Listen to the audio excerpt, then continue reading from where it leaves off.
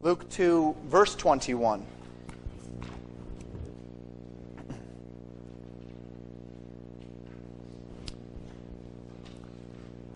For those of you that were here last week, that passage sounds familiar perhaps, because we were in it last week as well. We will be spending this week and next week sort of in Luke 2, more or less using it as a jump-off point. I'm always reluctant to do this, but there are at least a few people in the church that tell me they like it, so I persist.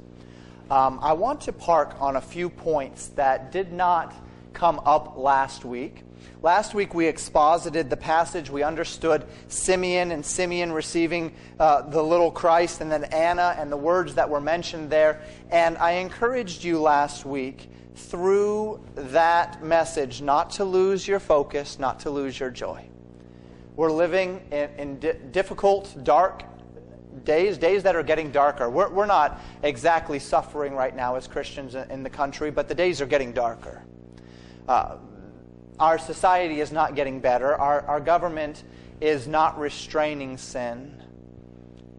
And as the days get darker, we remember that Jesus Christ shined into dark days and that He is yet shining into the darkness of days through the light of life. But as we walked through these concepts last week, I skipped a few points of culture and of doctrine that I wanted to bring up this morning. First, Mary's days of purification, then speaking of the name of Jesus, the name that was given to Him, and then next week we're actually going to have kind of a part 2 where I'm going to draw some links between what we see here culturally in the Jewish days of circumcision and what we understand today about what is prevalent around here, some of the liturgical traditions, particularly of infant baptism. And so over the next couple of weeks, the sermons are going to be a little bit more academic. They're going to be a little bit more focused. They're going to ask you to engage your mind a little bit more. I'm not just going to be explaining the text, and I do this from time to time, and I trust that it will be a blessing to you this morning as we preach the first half of this message on Jewish culture and doctrine. And the first concept that I would like to reference this morning, as I mentioned, was Jewish purification. This comes from our study through this passage in Luke chapter 2, verses 22 through 24, which says this: "And when the days of her," that would be Mary's, "purification according to the law of Moses were accomplished, they brought him to Jerusalem to present him to the Lord," that would be Jesus, "as it is written in the law of the Lord, every male that openeth the womb shall be called holy to the Lord, and to offer a sacrifice according to that which is said in the law of the Lord, a pair of turtle doves or 2 young pigeons." Now, we spoke briefly last time about the law of purification, but let's talk about it in just a little bit more depth. We find the expectations for the law of purification in Leviticus chapter 12, verses 1 through 6. And you can feel free to turn there. We'll be there for just a few moments, but I will have it up on the screen as well. And in Leviticus 12, verses 1 through 6, we read this: "And the Lord spake unto Moses, saying, Speak unto the children of Israel, saying, If a woman have conceived seed and born a man-child, then she shall be unclean 7 days, according to the days of the separation for her infirmity shall she be unclean. And in the 8th day the flesh of his foreskin shall be circumcised, and she shall then continue in the blood of her purifying 33 days, another 33 days. She shall touch no hallowed thing, nor come into the sanctuary until the days of her purifying be fulfilled. But if she bear a maid child," that would be a female child, "then she shall be unclean 2 weeks, as in her separation, and she shall continue in the blood of her purifying 60, which would be 66 days." So within the scope of Hebrew ceremonial law, there were certain actions which would make a person unclean, ceremonially unclean, to offer worship unto the Lord. Now, take note that this does not mean that the person had done anything wrong. It did not reflect upon their morality. But we must understand something about God. We talked about it just a little bit this morning in Sunday school as well. What we need to remember about God is that God is holy. God is holy. And we must understand something else about God. God is unchanging. It's a theological term which you might hear floating around called immutable. He is immutable. He is unchanging. The law of Moses was given to a specific earthly nation for a definitive time and under a unique covenant called the Mosaic covenant. But the Bible tells us quite clearly in Romans chapter 7, verse 14, that the law is spiritual, that it is holy. So though we are not under the law, we have been redeemed from the law, and Jesus Christ has fulfilled the law, yet the law has an incredible capacity to teach us things of Christ, to teach us things of God, to show us things about His character. It was created to reflect in no uncertain terms the character of God Himself. And in God's economy, various activities, including any which involved coming into contact with blood or bodily fluids, would temporarily disqualify a person in Israel under the Mosaic law from coming into the presence of God, from giving sacrifices on the altar in the tabernacle in Jerusalem. And let me make this very clear. This did not inherently mean that the person had done something wrong or sinful, right? Giving birth to a child is not something that God regards as a sinful thing. It's not wrong for a woman to do that. Neither was coming into contact with a dead body. I mean, unless you're the one that made him dead. But if you're just under the law, coming in contact with a dead body was an offense ceremonially. Now, if you just came into contact with a dead body, you didn't do anything wrong. Maybe you had to lift that dead body, whatever it might be. These things would not make a person sinful, but they would make a person unclean. Sin is not the issue here. The issue here in the law was God. God is holy, and man is quite inherently not holy. Even those things which are not wrong, even in those things, we have simply put fallen short of the glory of God. And so we find that a woman, by virtue of giving birth to a child, was rendered ceremonially unclean for a period of 40 days. Now, with a man, it was broken into 7 days and 33 days. With a woman, it was broken into 2 weeks, 14 days, and then 66 days. And we come to this matter of timing. You notice that the length of purification for a man-child is indeed 40 days shorter than the length of purification for a female child. Now, why would this be? Is a woman inherently more unclean than a man? Is that why? Well, absolutely not. The uncleanness standard following the birth of the child was attached both to the mother and to the child. So for the sake of the mother, the uncleanness would persist for that typical 40 days. Now, in the case of the child, notice what the text said. The text said that the child and the mother would be unclean for 7 days. This was standard. This was the standard for many things. 7 days of purification. 1 week. And then after that point, the man-child, would be circumcised. And we've talked about it a little bit over the past few weeks. We'll talk about it again next Sunday. Circumcision ushered the child into the covenant. Ushered the child into the Abrahamic covenant, into Israel, into the people. And so the child would be circumcised on the 8th day.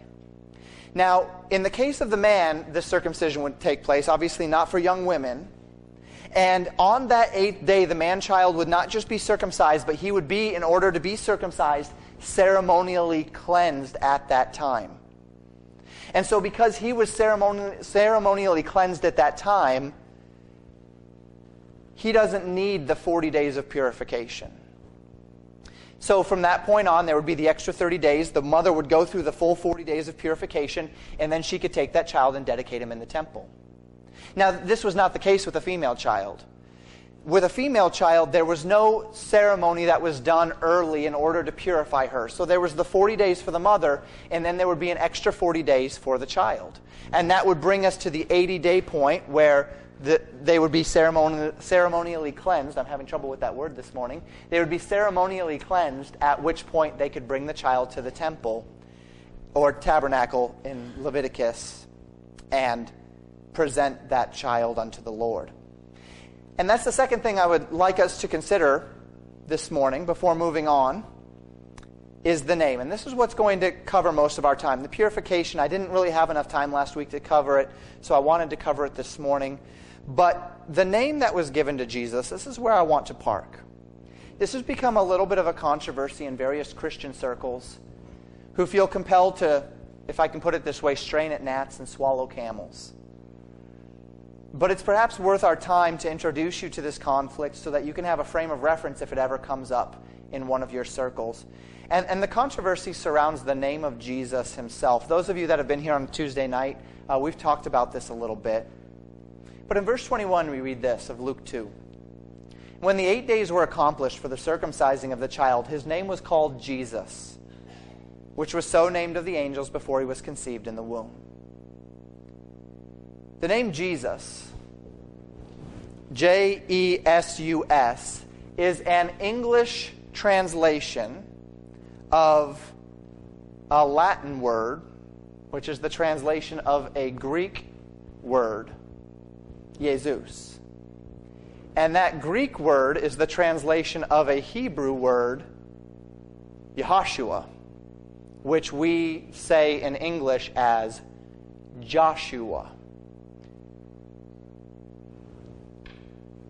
Now follow the train of thought here, and I'll walk you through it.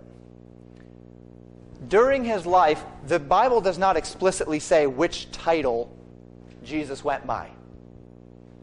We are reading in the New Testament. The New Testament is written in Greek. So Jesus' name was rendered in the Greek, Jesus. But in the Hebrew, that name Jesus was Yehoshua or Yeshua.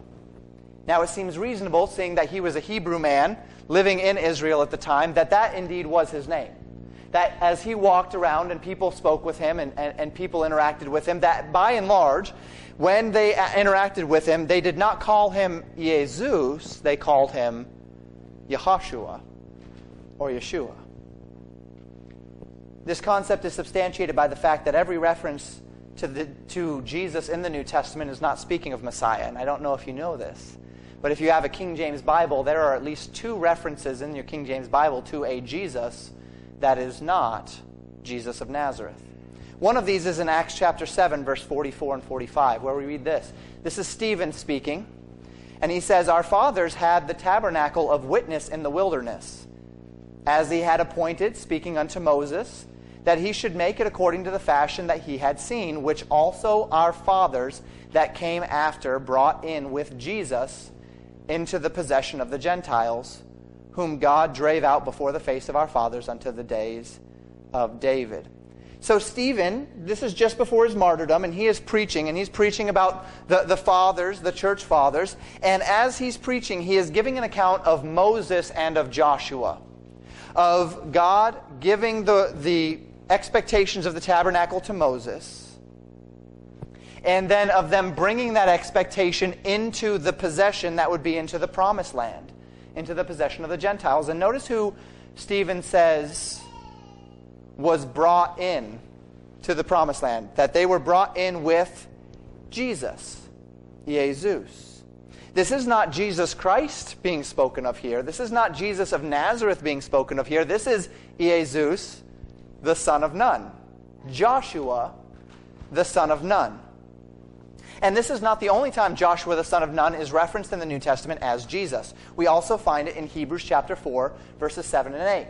Speaking of the same idea, the same time, again, the author of Hebrews says, "He limiteth a certain day, saying in David, Today, after so long a time, as it is said, Today, if you will hear his voice, harden not your hearts, for if Jesus had given them rest, then would he not afterwards have spoken of another day?" Within that context, if you look into the context, it's speaking of the rest of Canaan. It's speaking of the rest of the promised land.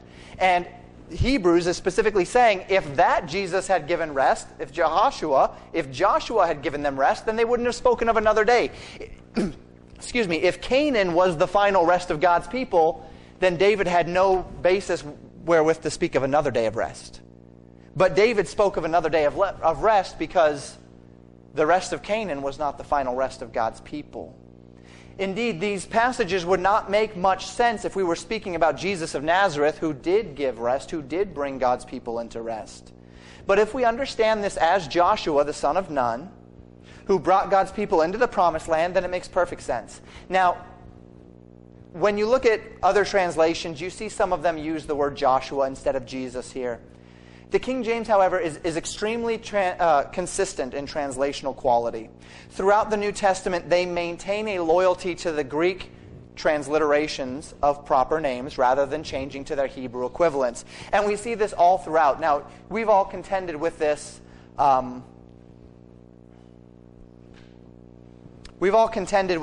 Some, right? Where we come to a name in the New Testament and the Old Testament equivalent, and we have to try to remember who it is. Elijah is called in the New Testament Elias. Isaiah is called Isaias. Jonah is called Jonas. And Joshua is called, in fact, Jesus. And while this can be confusing, and it isn't necessary, per se, you see some translations that don't do this, and that's fine. This tells us something about the manner in which the King James was translated, in that it was extremely consistent. They desired to take the Greek and to reflect it as purely as possible into the eyes of its readers. And for that, if their goal is simply to translate faithfully the undergirding text, indeed, they did a good job. They maintain such consistency in this effort that they include references to Joshua as Jesus, because indeed, Jesus of Nazareth and Jesus the son of Nun, Joshua, they had the same name. They both had the same name, Yehoshua. In Western culture today, it would be stunning to find a person named Jesus, right? It's just not a name we use very often. You find it in Hispanic culture, Jesus, quite regularly, but you don't see it very often in Western culture. And we do that perhaps out of reverence for the name of Jesus, and that's good and that's fine. And yet the name Joshua is a common name, and in fact, that was the name of Christ. It was Joshua. Say, Pastor, where are you going with this? Just stick with me, all right? And we'll show you where we're going with this morning. All of this culminates in the conclusion that the name, as in the letters that form the word by which Messiah was referenced, J-E-S-U-S, is not really the operative issue when it comes to the Bible speaking of the name of Christ. But it has become a big issue in some circles, and this is why I speak of it this morning. One of the most prevalent movements floating around that demands some of these distinctions, it has crept over into conservative Christianity, is some form of what's often called the Hebrew roots movement. And in the Hebrew roots movement, you find them trying to get back to the law, trying to find them getting back to the Hebrew roots of the Christian faith, and in doing so, they tend to shackle themselves back to the yoke of the law. And within various elements of these circles, they contend that the name of Christ is Yehoshua or Yeshua, and that if you don't use that name for Christ, you are not using the name of Christ, and that all of the promises that are invoked by using the name of Christ are invalid because you're not actually using the name of Christ. And in certain places, this can touch fundamental Christianity as well, which is why we speak of it. So important has this been to certain sects and certain people that they have created what's called the restored name King James Version, where they restore all of the names of Christ to their proper name of Yeshua.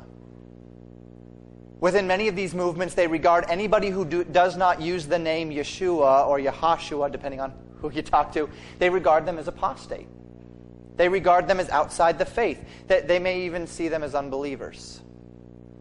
They state that because Jesus said to be baptized in His name, to call upon His name, that if you're not baptized in the name of Yeshua, then it is not valid. Now, another reason why this whole thing matters is because there are movements that use the name of Jesus in interesting ways. They see the name of Jesus almost as an idol. They idolize the name of Jesus, the J-E-S-U-S, the name, not. We'll talk about that. One such movement is called the Word of Faith movement, also referenced as the New Apostolic Reformation, other charismatic movements that have gone in this direction. The Word of Faith movement teaches that words have power. We oftentimes perhaps reference it as name it and claim it in our circles. Positive confession. I could spend weeks teaching you about these movements, and if you're very interested, I can point you to some very good resources that can help you understand the dangers of Word of Faith, Name It and Claim It, New Apostolic Reformation. If you see anything about those, offshoot of the New Order of the Latter Rain, very dangerous. finding its way into mainstream evangelical Christianity, many charismatic movements, Roman Catholicism as well. We speak specifically, however, of an offshoot of this called the health and wealth movement.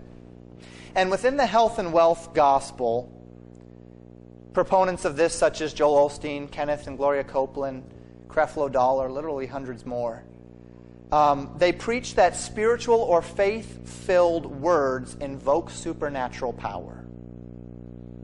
They teach that it is always God's will for a Christian to be physically and materially prosperous as long as you have enough faith. And within this teaching, they teach that the words you speak actually invoke power, which is common in cults, right? In demonic realms. That the words that we speak invoke supernatural power, and one of those words that they particularly key in on is Jesus. That the name of Jesus, they say the name of Jesus has power, and I agree it does, if we're speaking properly of what it means, what the name of Jesus is. I knew a young man who was deep into this movement. He was a roommate of mine at college many years ago, and he had come from Nigeria.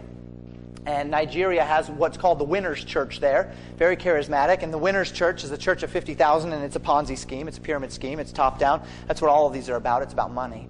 And in this Winners Church, of course, they regularly invoked the name of Jesus. And he would tell me all of these stories about the things that the name of Jesus did, invoking the name of Jesus, and how just invoking the name of Jesus. I mean, we're talking about people that had no love for God, no loyalty to God, but as if the name of Jesus was a lucky rabbit's foot that would get them out of trouble, that would get them money, that would get them these things. What they have done there is they have elevated the 5 letters of the name Jesus to idolatry. And they are using his name as an idol in order to bring about advantages for their lives.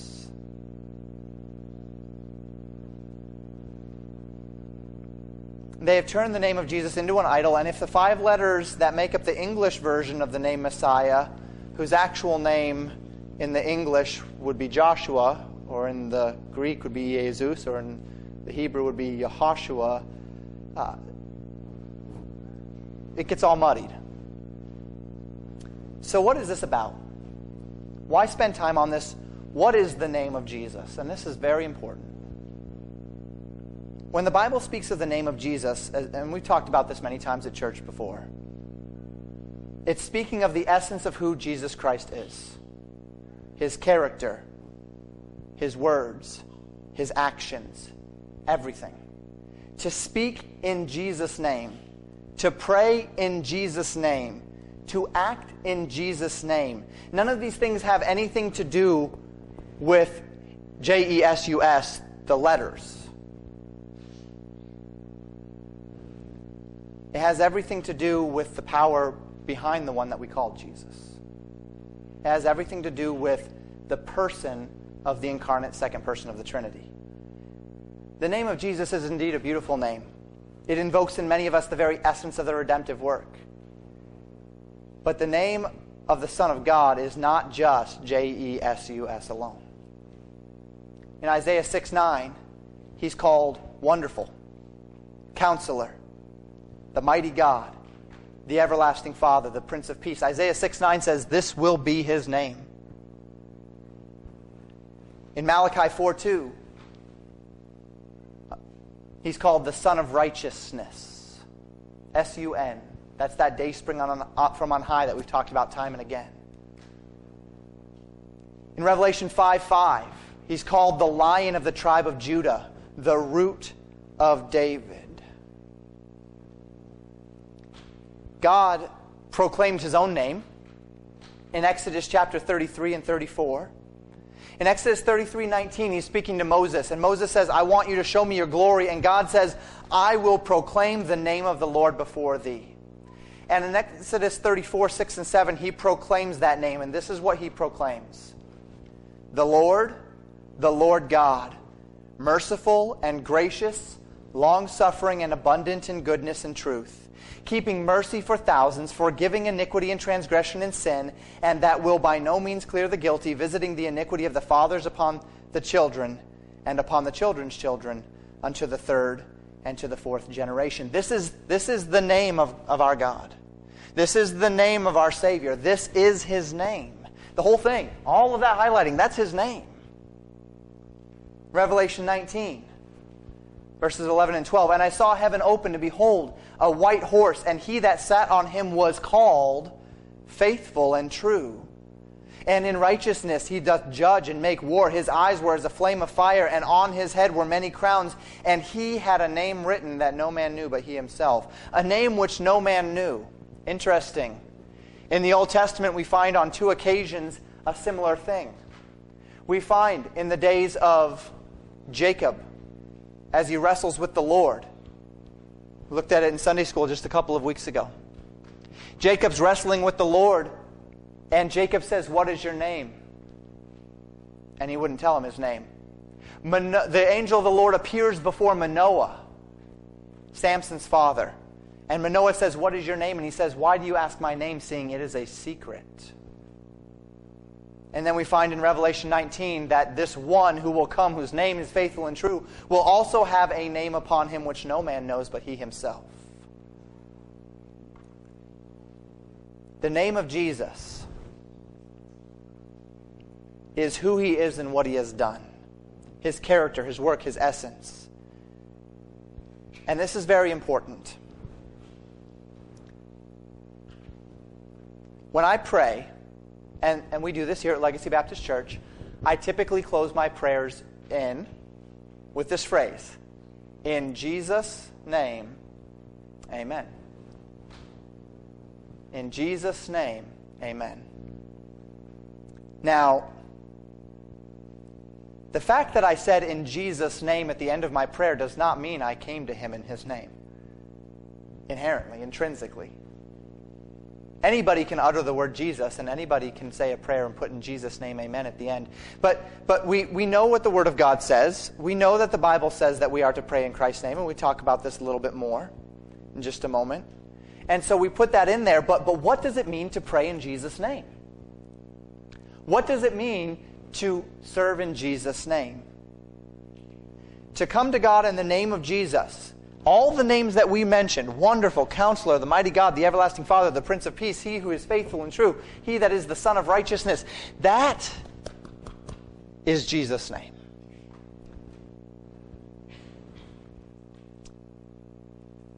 So with this in mind, understand now some of the important aspects of the name of Christ in the Bible. And as we understand what it means, what Jesus' name is, that it's not just Jesus, but it is the very essence of who He is. It's His character. It's His message. This changes how we understand the gospel. This changes how we pray. This changes how we serve. In Romans 10, Paul is in the midst of a 3-chapter exposition on the place of national Israel within the new covenant. And we've talked about that a little bit for those of you that have been here before. We'll talk more about it next time we're together as we talk about infant baptism and some of the history behind it.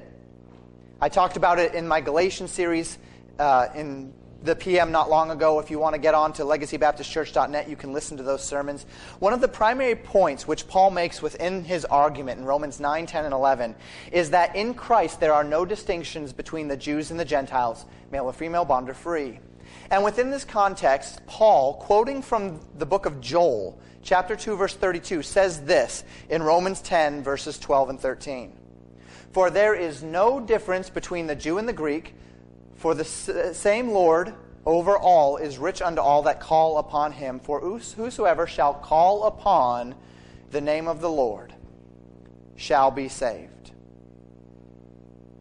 Now, as I said, this is a quotation from a prophecy in Joel, which recognized in the last days that the offer of salvation by grace through faith would extend unto all peoples, irrespective of any national tie with the physical nation of Israel. Whether you were circumcised or not, male or female, Jew or Gentile, all peoples would receive that offer of salvation. But notice the standard by which Joel and Paul present a person to be saved from their sins. To call upon the name of the Lord. Now, we talked a couple of weeks ago about that phrase, calling upon. It doesn't actually mean to cry out unto. There's another Greek word that means that. This doesn't mean that. This means to entitle, to invoke, to give him the name that is his. To acknowledge him to be who he is literally what this is saying. And so if the acknowledgement comes for the name of the Lord, well, what are we acknowledging? Are we just acknowledging Jesus? Are we acknowledging that these 5 letters that make up this English transliteration of a Latin phrase, of a Greek phrase, of a Hebrew word, are we just acknowledging that he exists? Well, no. To call upon the name of the Lord, knowing what it means, knowing what the name of the Lord is, it means that we are invoking, we are calling upon the entirety of Christ, his person, his work, his message. That to call upon the name of the Lord is to acknowledge that Jesus Christ's person, work, and message are true, and to receive it unto oneself. Who Jesus is, the Son of God, what Jesus taught, submission to the Father, what Jesus did, die upon the cross as the final atonement for our sins, raised from the dead in victory over sin and death and hell. All of that is Jesus' name. All of that is the essence of who he is and what he did. And to call upon his name is not to cry out all of these facts, but rather to entitle him.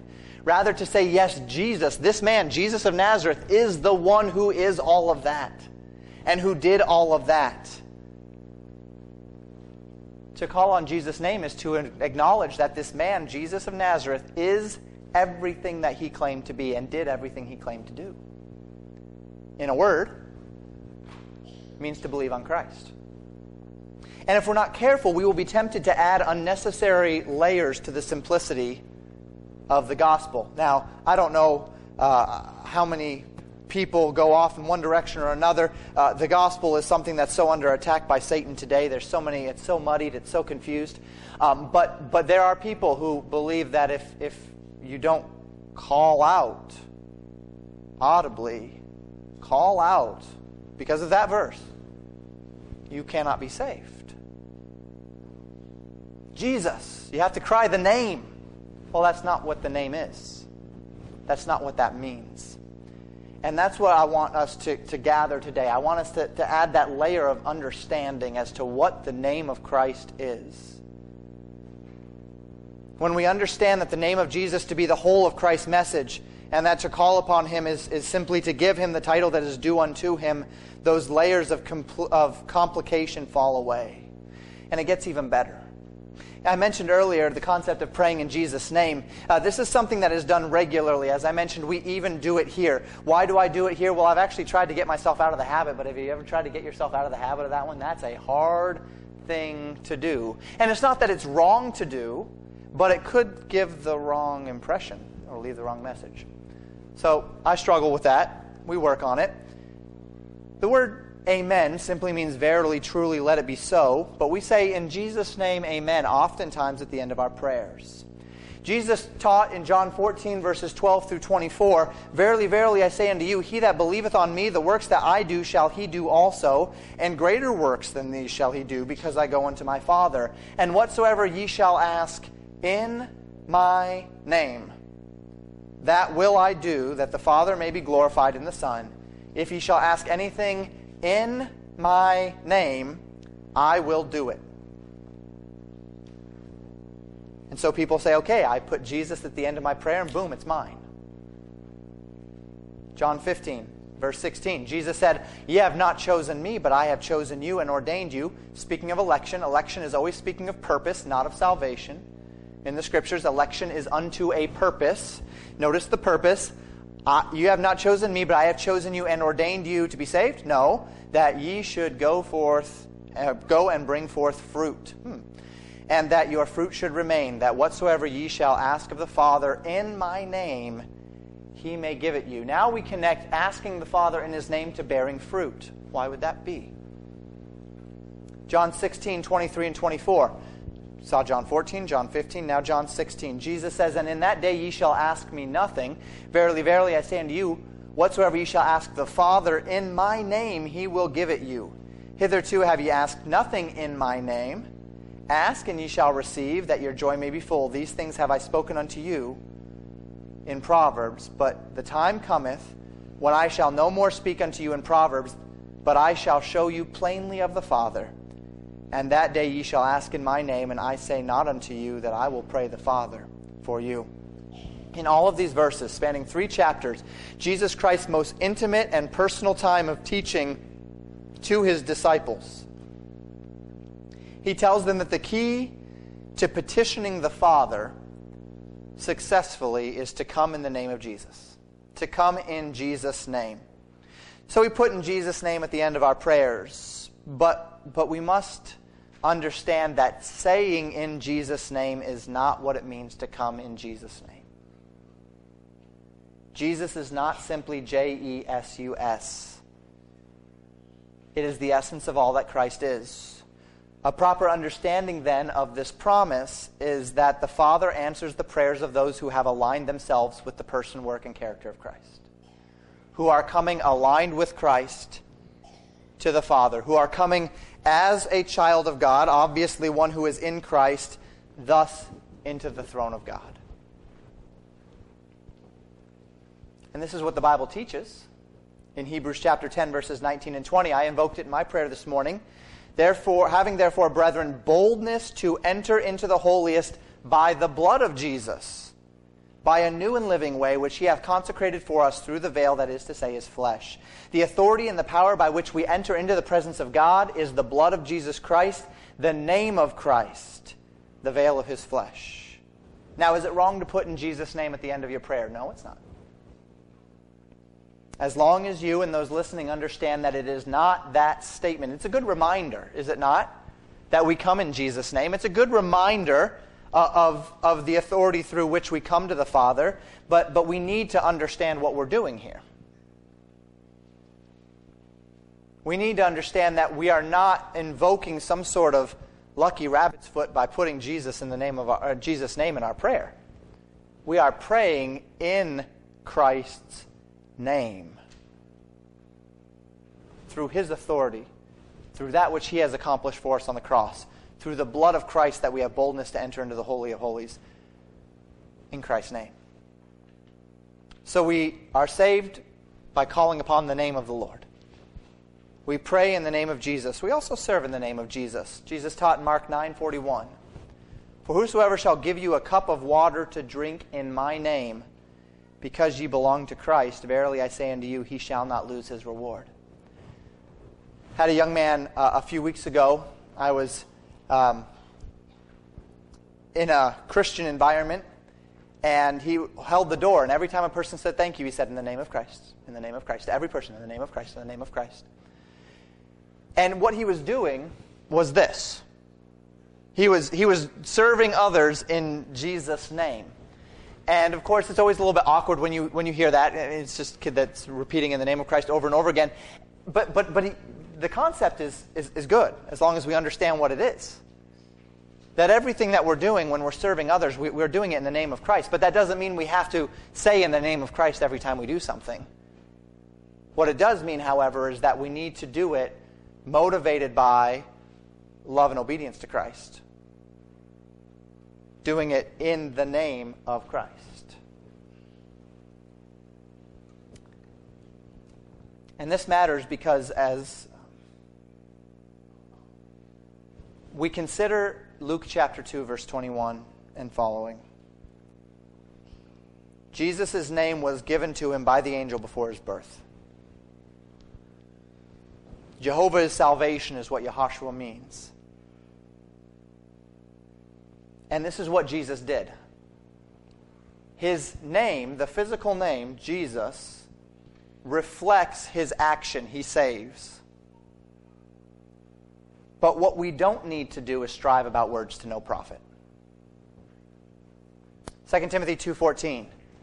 Paul says, "Of these things put them in remembrance, charging them before the Lord that they strive not about words to no profit, but to the subverting of the hearers."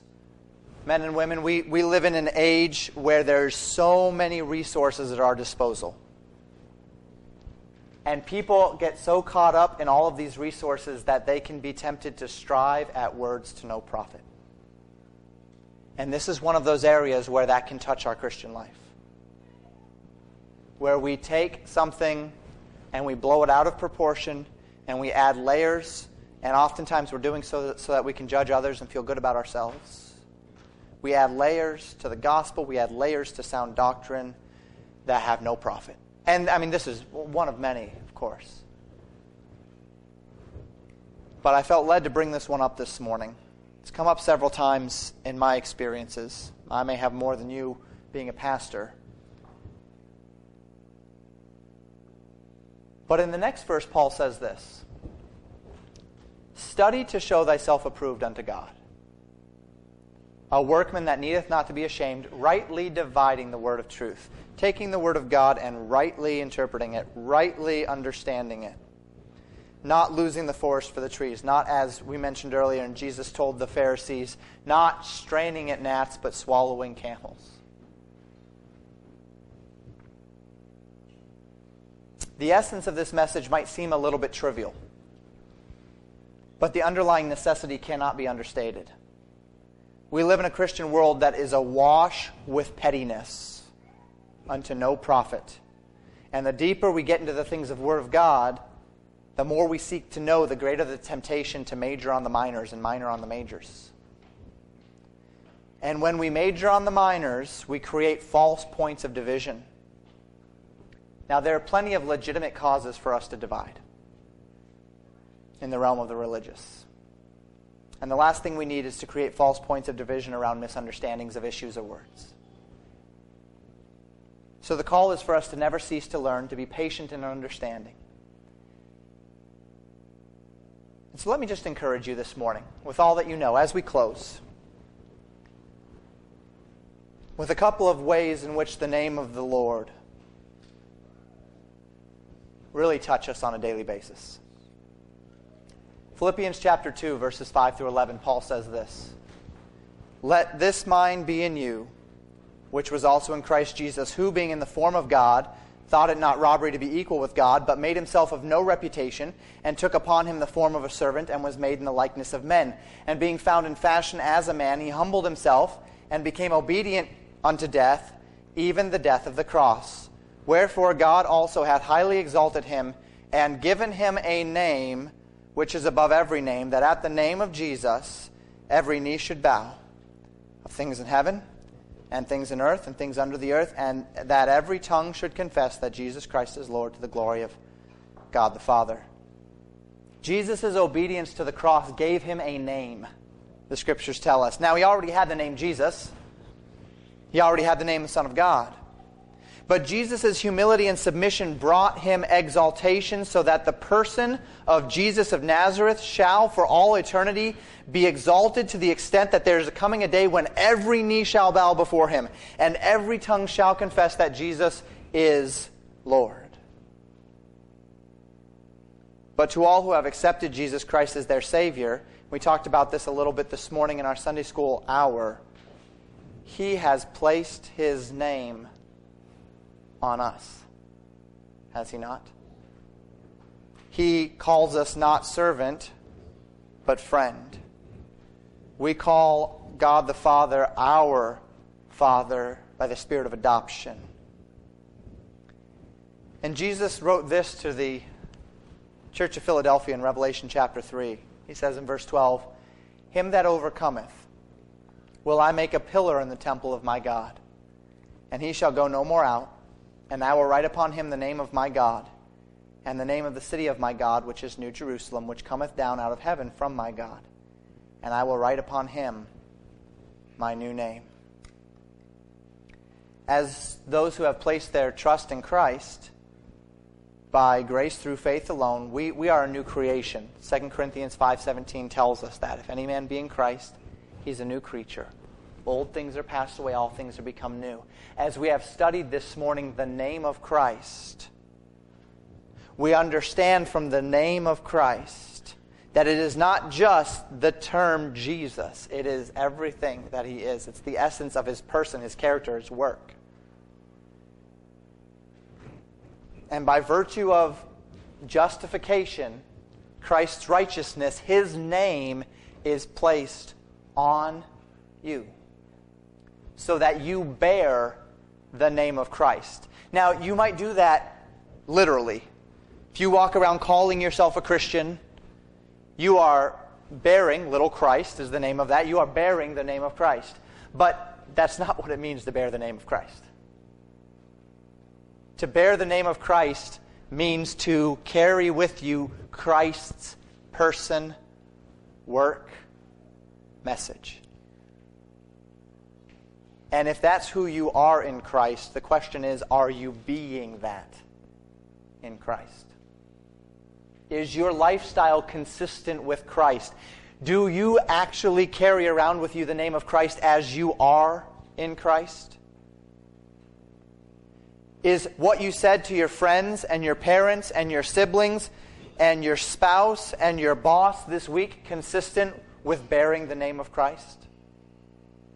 Is how you interacted with the strangers and your neighbors and all that you interacted with this week consistent of the name of Christ? Is what you did in your off time, in the privacy of your own house, consistent with the name of Christ? See, because we bear the name of Christ. And the name of Christ is not just Jesus. J-E-S-U-S. The name of Christ is everything that is our Savior. So, as we go from here today, and I know this message has been unique, may I encourage you, may I exhort you this morning to remember that you bear the name of Christ. Take that name with you and everything that it means, and live it. And in doing so, others will indeed see Christ in you, which is the point. That's the purpose. Let's pray as we close.